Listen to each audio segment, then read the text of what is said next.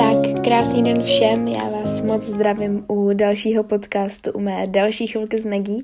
a dneska už to vlastně bude třetí podcast, za což jsem mimochodem strašně moc ráda, protože jsem si sama upřímně ani nemyslela, že bych takhle mohla v tom pokračovat, anebo celkově, že prostě mi vyjde ten první, vlastně potom jsem natáčela o té Barceloně, já si teďka tady sundávám náramek z korálku, protože jak mám jakoby lesklý stůl, tak když pokaždé položím tu ruku, tak by to udělalo hrozný zvuk, takže jsem se teďka položila. No ale to jsem tak řekla jenom na okraj. No a tak teďka už je to vlastně třetí podcast a o čem teda dnešní podcast chci, aby byl. Uvidíme, jak moc se toho budu držet, samozřejmě nějakou osnovu tady mám, ale uvidíme, jak mi to vydrží a jak se budu té mojí osnovy držet. No, chtěla bych v dnešním podcastu vám něco málo sdělit o mých zkušenostech, co se týče brigád a celkově vlastně nějakého jako přivídělku, co se týče prostě těch mladších lidí. Já si myslím, že moc všichni dobře víme, co znamenají prostě brigády. Já jsem totiž dělala docela dost brigád a celkově jsem měla už jako pár zkušeností, takže jsem si tady nějaké sepsala a říkala jsem si, že vám to právě trošku aspoň i řeknu a něco málo k nim, protože mi to přijde zrovna dost aktuální, co se týče mě a co se týče vlastně i celkově mých posluchačů, nebo celkově sledovatelů, protože vím, že hodně z nich je právě ve stejném věku jako já, nebo i dokonce právě mladších, třeba okolo těch 15 let, chtěli by začít s nějakou brigádou. Takže tady můžu přidat trošku zkušenosti. Nebudu tady dneska teda mluvit vůbec o YouTube, možná jenom tak se to trošku třeba letně, když zrovna budu mluvit o něčem, co se toho třeba týká nebo co na to navazuje, tak třeba vám o tom něco sdělím, ale nečekejte tady ode mě, že vám budu úplně jako sdělovat, kolik jsem si vydělala někdy na YouTube a nebo celkově jako spolupráce. I když i to tady můžu dneska jako zmínit, ale možná by to spíš chtělo asi o tom to třeba popřemýšlet víc a třeba udělat o tom i samostatný podcast, i když jako samozřejmě nevím moc, jestli bych třeba na to téma vůbec chtěla točit podcast. Samozřejmě chce to trošku fakt jako promyslet. No, nevadí. O tom tady teda dneska mluvit nechci. Dneska bych se chtěla fakt držet jako těch prací, které může dělat v podstatě každý a ne úplně YouTube, což je trošku jiný způsob jako při výdělku. No a já tady teďka teda popijím čaj, nebo udělala jsem si ho teďka, koupila jsem si dneska nějaký s brusinkama a s malinama nebo jahodou, mám pocit spíš maliny, protože já mám tyhle čaje fakt hrozně moc ráda, už jsem vám vlastně minule jsem byla nemocná, mám pocit. Jo, minule jsem byla nemocná, tak jsem vám vlastně říkala, že tam piju nějaký ten na chlazení čaj. No ale teďka mám teda klasický brusinkový, ten mám moc ráda s nějakou to malinou a teda vodu, protože ten čaj ještě to teplej. No a chtěla jsem vám říct jednu takovou věc. Já jsem dneska měla teda do 12:30 jenom školu, s tím, že jsem se jako pak najedla a pak jsem šla ještě něco zařídit, potkala jsem se s Klárkou a pak jsem měla teda s mamkou. Jeli jsme ještě na nákup a přijela jsem domů až teď. Teď je teda přijela jsem domů tak před hodinou, takže o 3:30 zhruba. No a já vlastně zítra jdu na svoje první dárcovství krve. První darování krve. Mám z toho trošku strach, protože by mi měli brát vlastně necelý půl litr krve, což mi přijde docela jako poměrně dost. Takže tak, no. Takže uvidíme. Já jsem na to dost zvědavá a jsou tam i takové podmínky, které právě musím dneska dodržet. Jakože třeba do 7 hodin mám jako jíst nějaký sladké věci a jako tučné věci a pak už bych teda neměla. No, to je jako jedno. To jsem jenom tak chtěla říct na okraj, pokud třeba máte zkušenost nebo vy sami darujete, tak budu ráda, když mi to napíšete, protože si takových lidí dost vážím a obdivuju, protože já sama nevím, jestli to zítra úplně statečně všechno zvládnu, ale tak snad jo, protože tam jdu se svýma kamarádkama, takže si myslím, že to bude fajn. Tak jo, to jsem trošku objasnila. Jinak dneska jsem byla zkušená ještě z biologie, dostala jsem 1, mám z toho strašnou radost, protože mě to doučovala moje spolužačka a strávili jsme nad tím včera jakoby skoro 2 hodiny. S tím, že jsme si jako volali, no ale to nevadí, prostě fakt jsem se to učila, takže kdybych nedostala tu 1, tak bych byla možná trošku i smutná. No a tak Sofie na mě taky byla pyšná, takže jsem měla fakt hroznou z toho jako radost, že se mi to dneska tak povedlo, takže dneska mám takový jako sluníčkový celkem den. No a venku vlastně dneska bylo taky sluníčko, ať už je zataženo, ale bylo taky sluníčko, takže mám z toho radost. No jo, ale tak já už teďka tady po 6 minutách, doufám, že teď už to je trošku sestříhanější, ale vrhnu na ten teda podcast. Já si myslím, samozřejmě nemyslím si, že si to myslím jenom já, tak to bylo teď docela zamotaný. Ale já si myslím, že brigáda je určitě strašně moc důležitá pro každého, protože se při ní naučíte, jak trošku jako komunikovat s lidmi, nebo celkově jak vystupovat třeba jako na veřejnosti, protože většinou brigády bývají jako fakt jako ve styku s lidmi, takže nějaké jako veřejnosti. No a jsou tam určitý věci, které jako si myslím, že jsou dost i někdy těžce zvládatelný, že třeba fakt jako přijde, já vám dám teďka třeba například svoji první brigádu a to je ta, že, nebo první, co tady mám teda napsanou, já jsem to trošku dělala jako hop sem, hop tam, ale samozřejmě jako první jsem dělala nějaký ty roznášení letáčku a jako to úplně nepovažuji za nějakou extra wow brigádu. To si myslím, že jsme si tím prošli snad všichni, když jsme byli trošku menší a dokonce mi nebylo ani 15. Brigádu, co tady mám napsanou, tak to je teda kinderstánek, což jsem dělala vlastně dokonce letos, někdy v březnu, myslím, že už mi právě bylo 18, že to bylo po mých narozeninách. No a to bylo moc zajímavé. Tam právě se jako objevovalo dost věcí, u kterých se musíte prostě zamyslet, jestli to tak udělat, anebo prostě já jsem dostala dopředu dané vlastně, nebo dopředu jsme byli domluvení s tou agenturou, jak to udělám, kde si mám vyzvednout ten stánek v Globusu, kam mám jít v tom Globusu, jako bylo to teda v Globusu, to jsem nezmínila, takže bylo to v Globusu, no a jakože já to tam znám, ale upřímně jsem nikdy nevěděla, jak si mám, nebo kde si mám vzít ten stánek, protože se máte dostat prostě do skladu a jak se dostanete od vchodu do skladu, aniž byste tam na vás někdo čekal. Takže já jsem prostě musela jít přes vrátnici, nebo nejdřív jsem šla na informace, tam jsem se teda domluvila, nebo řekla jsem prostě, kdo jsem a že bych prostě potřebovala poradit, protože vůbec nevím a jsem tam poprvé a nikdo tam není, kdo by mi poradil. Což si myslím, že zrovna taky bylo trošku jako asi blbý v této situaci, protože já bych vlastně potřebovala, aby mi vlastně v této situaci trošku někdo poradil, protože jsem tam byla úplně poprvé. A pokud už to děláte jak po několikáté a děláte tu hostesku už po několikáté u té třeba firmy a už po několikáté i v tom Globusu, tak už myslím, že už máte v tom cvik a určitě už víte. Po druhé už bych určitě věděla víc, než jak jsem tam byla na poprvé. Takže to bylo jako fakt mínus. No a potom jsem teda šla jako zase ven a před vrátnici. Tam jsem nějak jako poprosila, jestli bych si tam mohla tam jsem si vlastně dala nějaké svoje cennosti, takže nějakou asi kabelku, nebo vlastně dokonce ne, já jsem tam dala všechno k mamce, takže jsem nějak měla u sebe malinkou kabelku crossbody a tu jsem měla prostě na celou dobu na sobě a nějak jsem ji nedala pryč. Měla jsem v ní prostě telefon a peníze. No a potom vlastně jsem šla teda dozadu s tím, že tam jsem musela si zase někoho se v tom skladu zeptat, protože já jsem opět samozřejmě nevěděla vůbec, kde mám jako si vzít ten stánek, jako jestli si ho mám prostě vzít vycucat z prst tam v tom skladu, nebo já jsem fakt nevěděla. Takže jsme tam ještě hledali prostě ten kinderstánek, protože on tam přijel vlastně, nebo ten stánek tam byl, ten už patří Globusu, ale ty různý billboardy a ty promo věci, tak ty přijeli prostě poštou v jedné krabici. V té krabici bylo pro mě i vlastně jako nějaké to oblečení, bylo tam pro mě sako, takový jako to oranžový, prostě s nápisem Kinder a měla jsem tam ještě někdy v trezoru na vrátnici jsem měla vlastně peníze, kde jsem musela za to koupit věci Kinder. Což já jsem třeba taky upřímně nevěděla, že když stojíte u Kinder věcí, celkově já jsem stála celou dobu té ledničky a měla jsem mít dress code, bílý tričko, černý kalhoty,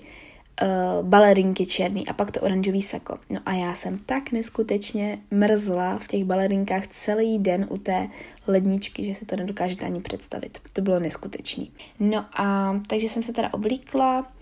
a nakoupila jsem teda ty věci. To taky bylo náročné, ale třeba tam se mnou ještě byla prostě mamka, tak mi ještě pomohla trošku to tam jako to. Ale jako vezměte si, že prostě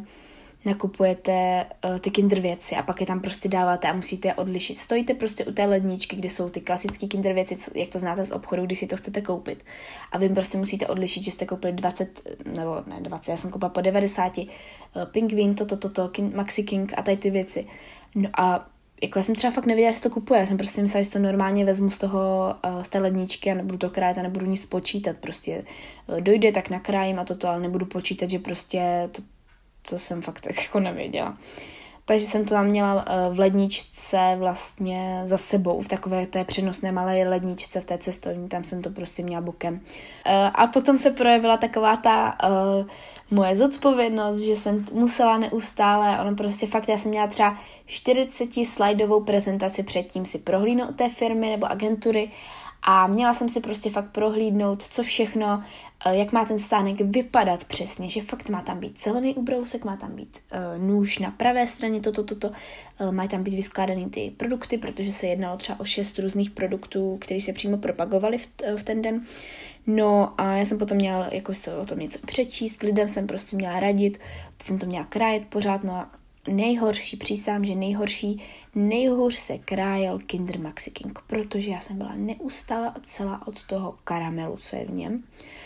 Nejlepší prostě byl Kinder mléčný řez, ten byl nejlepší a Kinder Maxi King, tak ten se krájel nejhůř a ten taky nejdřív byl vždycky pryč, protože prostě lidi vidí ochutnávku Kinder a jdou k tomu.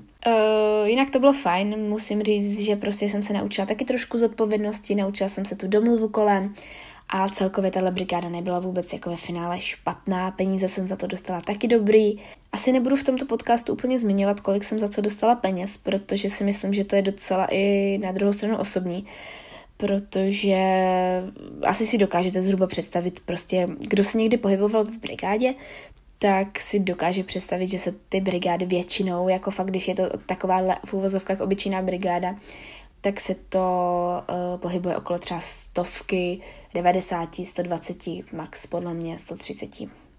Možná strop je třeba 140 korun na hodinu. Fakt jako většinou okolo té 100 na hodinu.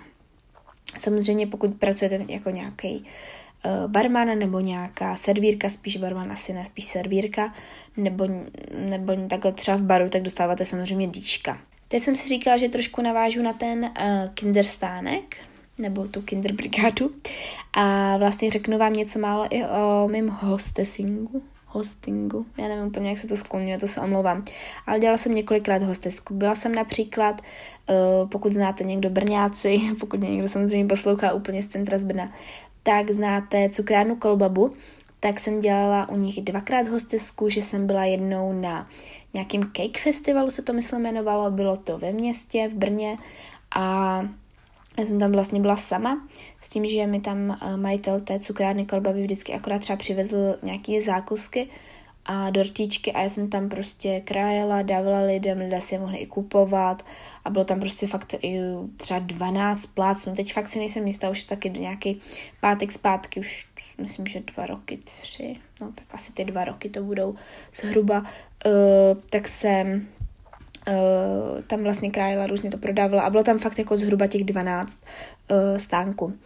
Takže to bylo taky moc zajímavé, tam jsem se samozřejmě taky naučila trošičku komunikovat s lidma, měla jsem samozřejmě svůj dress code opět, měla jsem nějakou košili bílou, černý kalhoty, takový klasický hosteskový outfit, asi bych řekla nějaká ta bílá košile, nebo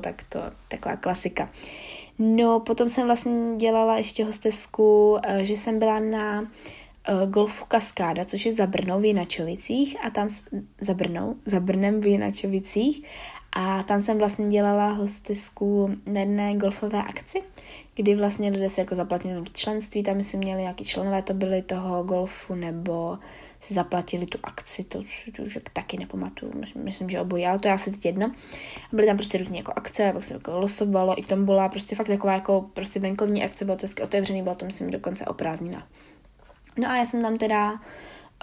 dělala opět, jakože jsem stála u těch, zase to bylo s tou cukrárnou, takže já jsem stála u těch dortíčku a pořád jsem to doplňovala, když někdo chtěl, tak jsem to tam jako dala, protože jsem neměla rád, když mi do toho někdo hrebal těma rukama,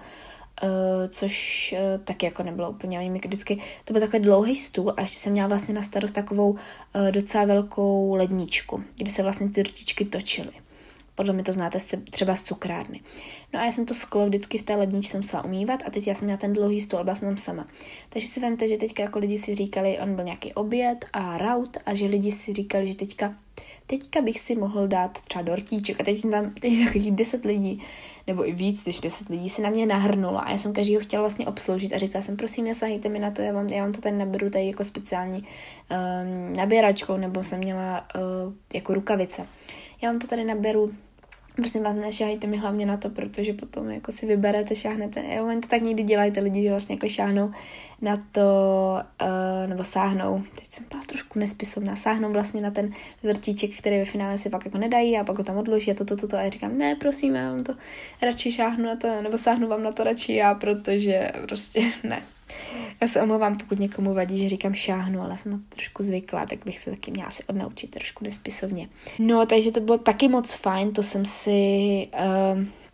taky určitě naučila strašně moc komunikovat s lidma, tam si pamatuju, že to mi dalo fakt hodně a na to vzpomínám do dneška. To si myslím, že jako super a když taková nějaká akce se mi zase nabídne, tak určitě nejsem proti, protože to mě bavilo a to bylo jako moc fajn. S tím kinderstánkem si to jako docela asi rozmyslím, protože mi spíš vadily ty věci kolem,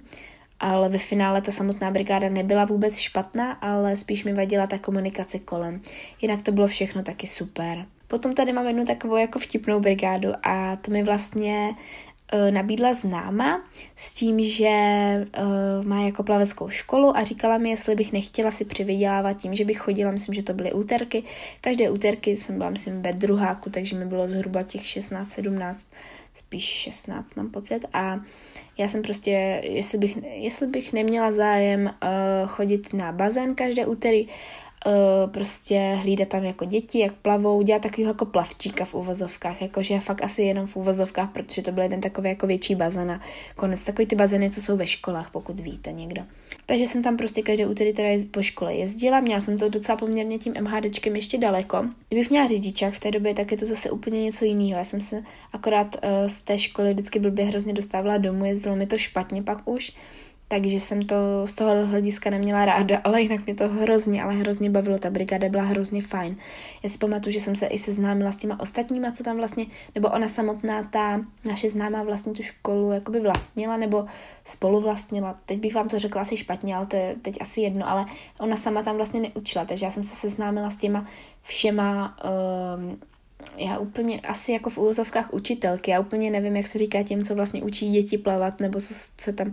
to nejsou úplně asi vyloženě učitelky, ale víte určitě, koho myslím, tak tam byly třeba 3, nebo, no myslím, že 3, s tím, že vlastně vždycky byly ty 3 skupinky a ty děti byly různě věkově. No a já jsem vždycky ty děti převlíkala, pak jsem jim pomáhala, když chtěl třeba někdo na záchod, umývala jsem je, potom jsem jim pomáhala ve sprchách, no a pak jsem je utírala a zase jako předávala rodičům, kteří tam na ně čekali v té čekárně nebo v nějaké té šatně. No takže to bylo taky super, to jsem si hrozně užila, to potom se mnou dělala i spolužačka, to jsem jí vlastně nabídla, jestli by nechtěla chodit jiný dny a takže ta chodila taky. Za to jsem měla, mám pocit taky okolo té 100 na hodinu, když už jsem teďka tak jako upřímná, tak vám to taky rovnou řeknu, myslím, že to bylo, nejsem si 100% jistá, ale bylo to vždycky okolo těch 200. Nebylo to víc jak 100 na hodinu, protože já jsem tam byla 1,5 hodiny zhruba a dostávala jsem tak ty 200. No. Bylo to super, tato brigáda, akorát pak už jsem ji přestala dělat, protože, jak říkám, měla jsem to strašně náročný už pak ze školu, mě to vždycky zabralo, ta samotná brigáda byla 1,5 hodiny, jenže mě zabralo hodinu vlastně z té školy se tam dopravit a pak ještě hodinku, nebo možná tak třeba 3/4, ale pak jsem jela přes hodinu ještě domů z té školy, takže mě to zabralo fakt jakoby celé odpoledne, s tím, že já jsem se fakt potřebovala na další den třeba učit do té školy, a to už jsem potom nedávala, takže tuhle brigádu jsem potom bohužel opustila, ale opět musím říct, že nebyla vůbec špatná, naučila jsem se i trošku s dětmi pracovat a nebylo to špatný, takže to taky určitě zkušenost skvělá. Teď zase skočím od jablek k hruškám a chci vám ještě trošičku něco říct k tomu hostessingu, nebo celkově, já to podle mě říkám špatně, ale prostě k té hostesce se chci ještě vrátit. Dělala jsem teďka 2 týdny zpátky vlastně hostesku na výstavišti, kdy jsem vlastně pomáhala tetě a strejdovi, oni prostě vlastní jednu firmu s karavanama a já jsem vlastně pomáhala tam dělat, jakože obsluhovat ty potenciální zákazníky a dělala jsem tam prostě různý kafíčko, různě jsem jim dávala občerstvení. Potom jsem i jako uklízela, různě jsme umývali ty obytňáky, oni mají totiž jako obytňáky, karavany a tady tyhle věci. No, takže jsem potom ty různé dodávky a takže jsme jako leštili, tam jsou vlastně takový ty plotny, takže lidi na to dost šahali, takže jsme to potom leštili na okenou, vysávali koberec, protože jsme měli poměrně dost velký ten stánek samotný, ten byl vlastně, ten měl asi 0,5 kilometru, mám pocit, ten byl fakt jako velký. Potom jsme prostě uklízeli různě ty obytňáky, no prostě takové jako věci, doplňovali letáčky. Byla to skvělá brigáda, dělala jsem to vlastně, pátek jsem tam šla po škole, protože jinak jsem jako nemohla mít nějak omluvenku ze školy, takže pátek jsem šla po škole, no a pak jsem tam byla teda celou sobotu. Takže to bylo moc zajímavé, to mě jako dost taky bavilo a dost mi to určitě dalo, zase jsem komunikovala s lidmi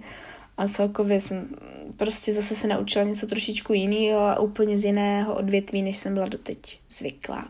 No a nakonec bych vám teda chtěla zmínit brigádu, kterou mám doposud a je to teda brigáda na minigolfu. Pracuji teda v Brně na minigolfu, dělám tam vlastně úplně všechno, mě se většinou lidé ptají, co tam jakoby dělám, takže já ten minigolf vždycky otevřu v tu danou dobu, prostě kdy má být otevřený v ten den, vlastně o víkendu je to od 10 do 21 hodin, takže vlastně 11 hodin a normálně všední den, když mám třeba prázdniny nebo tak hodím hodně v ty všední dny, tak to je od 13 do 21 hodin, takže 8 hodin. No, musím říct, že ty víkendy jsou docela náročný, protože 11 hodin fakt jako být v takové jako v uvozovkách v jedné místnosti a hrozně moc mi tam chybí. Já totiž chodím hlavně na to vnitřní hřiště a to venkovně totiž jako, já už mám docela dál od domu a zároveň je i otevřený hlavně v létě, takže teďka už je fakt zima, takže teď už je otevřený jenom to vnitřní hřiště. Já bych vám teďka vlastně mohla říct i kde to je to teda v Králově Poli, pokud si někdo takhle vyznáte a jste z Brna, tak v Králově Poli na Cimburkové je to v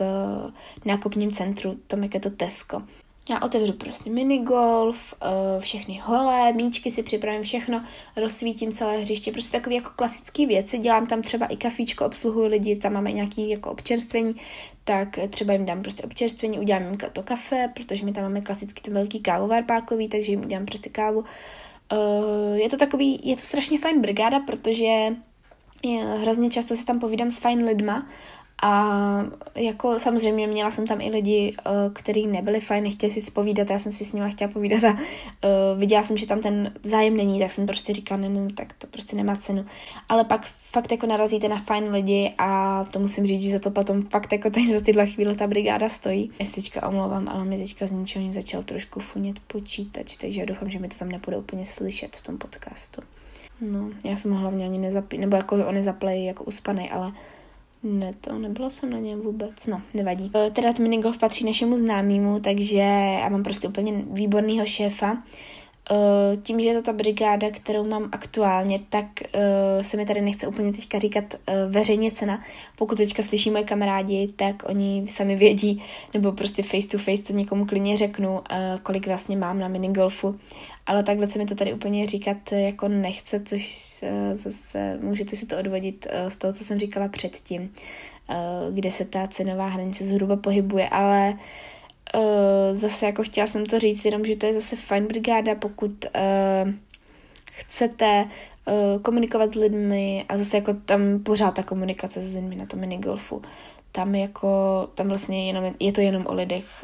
Potom musíte třeba i někdy řešit určitý situace, že se mi tam taky už stalo, že mi tam přišli lidi a říct mi tam, že dole v garáži prostě chodí nějaký jako člověk, nějaký asi feťák, nevím, že vypadá, že tam prostě chce nějaký auto vykrást, mám pocit, takže jsem musela zase volat ostrahu, to už bylo taky takový jako docela zajímavý, ale zase jako naučíte se tím prostě určitý věci řešit a je to taky fajn. No, takže to je teďka moje aktuální brigáda, chodím tam tak různě, jak si napíšu službu, nechodím tam samozřejmě nějak pravidelně, že bych chodila každou sobotu, někdy jdu prostě 2krát týdně, někdy nejdu vůbec, někdy nejdu třeba za ten měsíc ani vůbec, ale to se mi často nestává, ale jako taky. To je asi vše, co bych vám řekla teda k minigolfu, no a potom jsem ještě teda chtěla tak jako nakousnout, že přemýšlím, že bych fakt mohla udělat samostatný podcast o tom jako YouTube, o těch konferencích, protože i za ty jsem vlastně dostala nějaké jako určitý peníze a ty spolupráce, protože to je taky docela dost zajímavý, si myslím, téma, ale musela bych to dopředu určitě víc promyslet, než ty brigády, ty jsem si sepsala tak zběžně, abych třeba na nějakou nezapomněla, ale určitě bych si to víc sepsala a dala bych vám pak vědět, jestli bych to teda natáčela. No tak jo, tak já doufám, že se vám dnešní podcast líbil, že jsem vám předala tu message, kterou jsem teda chtěla, a to je, že určitě se do brigád zapojte nebo běžte prostě, když máte nějakou brigádu a není to úplně nějaká jako špatná brigáda a aspoň by vás trošku lákala a bavila, protože ve finále, když tam půjdete, tak vás to bude bavit mnohem víc, než si myslíte, protože ono se to jako nezdá, ale já jsem taky nechtěla jít třeba na ten kinderstánek, ale pak, když jsem tam šla, tak za mnou přišli kamarádi, měla jsem tam kamarády, fakt jako dlouho jsme tam spolu jako kecali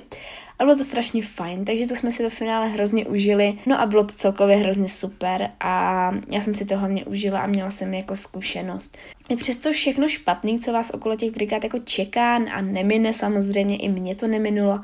tak potom máte za to tu odměnu, to sklizené ovoce prostě a to jsou ty vaše peníze a ta dobrá zkušenost, kterou vám to vlastně dá. No, teď doufám, že jsem vám aspoň trošku předala tu message, co jsem chtěla a půjdete do nějaké brigády, poznáte nový lidi, než ty klasický, který znáte ze školy. Jo, ještě vám musím teda říct, že my jsme třeba na minigolfu strašně skvělí jako tým a my jako se tam všichni tak jako bavíme dobře, mám tam kamarády nový, ty, co tam třeba taky pracují, takže to je přesně ta věc, kterou říkám, poznáte ještě lepší třeba lidi, než máte ve škole, nebo ještě jako úplně jiný lidi, hlavně, co máte ve škole. No, tak jo, tak si mějte krásně, doufám, že se vám teda, už to říkám po několikáté, ale doufám, že se vám teda dnešní podcast líbil a já se budu těšit u dalšího podcastu, dejte mi určitě vědět, co by vás zajímalo jako další podcast, protože plánuji i jako speciální jeden podcast se ségrou, ten už jsem taky jako tak trošku jako nakousla a doufám, že ho se mnou natočí, protože by to mohlo být určitě zajímavý téma. No, tak jo, tak si mějte nádherně, užívejte podzimní dny, za chvilku už teda vánoční dny, nebo pomalu jako zimní dny, už se nám to pomalu jako blíží. Určitě mě sledujte na Instagramu, kde jsem jako Maggie, kam přidávám každodenně nějaké Insta stories nebo příspěvky. No a sledujte určitě můj YouTube kanál, kde můžete už teď vidět další vlog nový, který jdu právě teď stříhat. Tak jo, tak si mějte krásně a já se budu těšit u dalšího podcastu. Ahoj!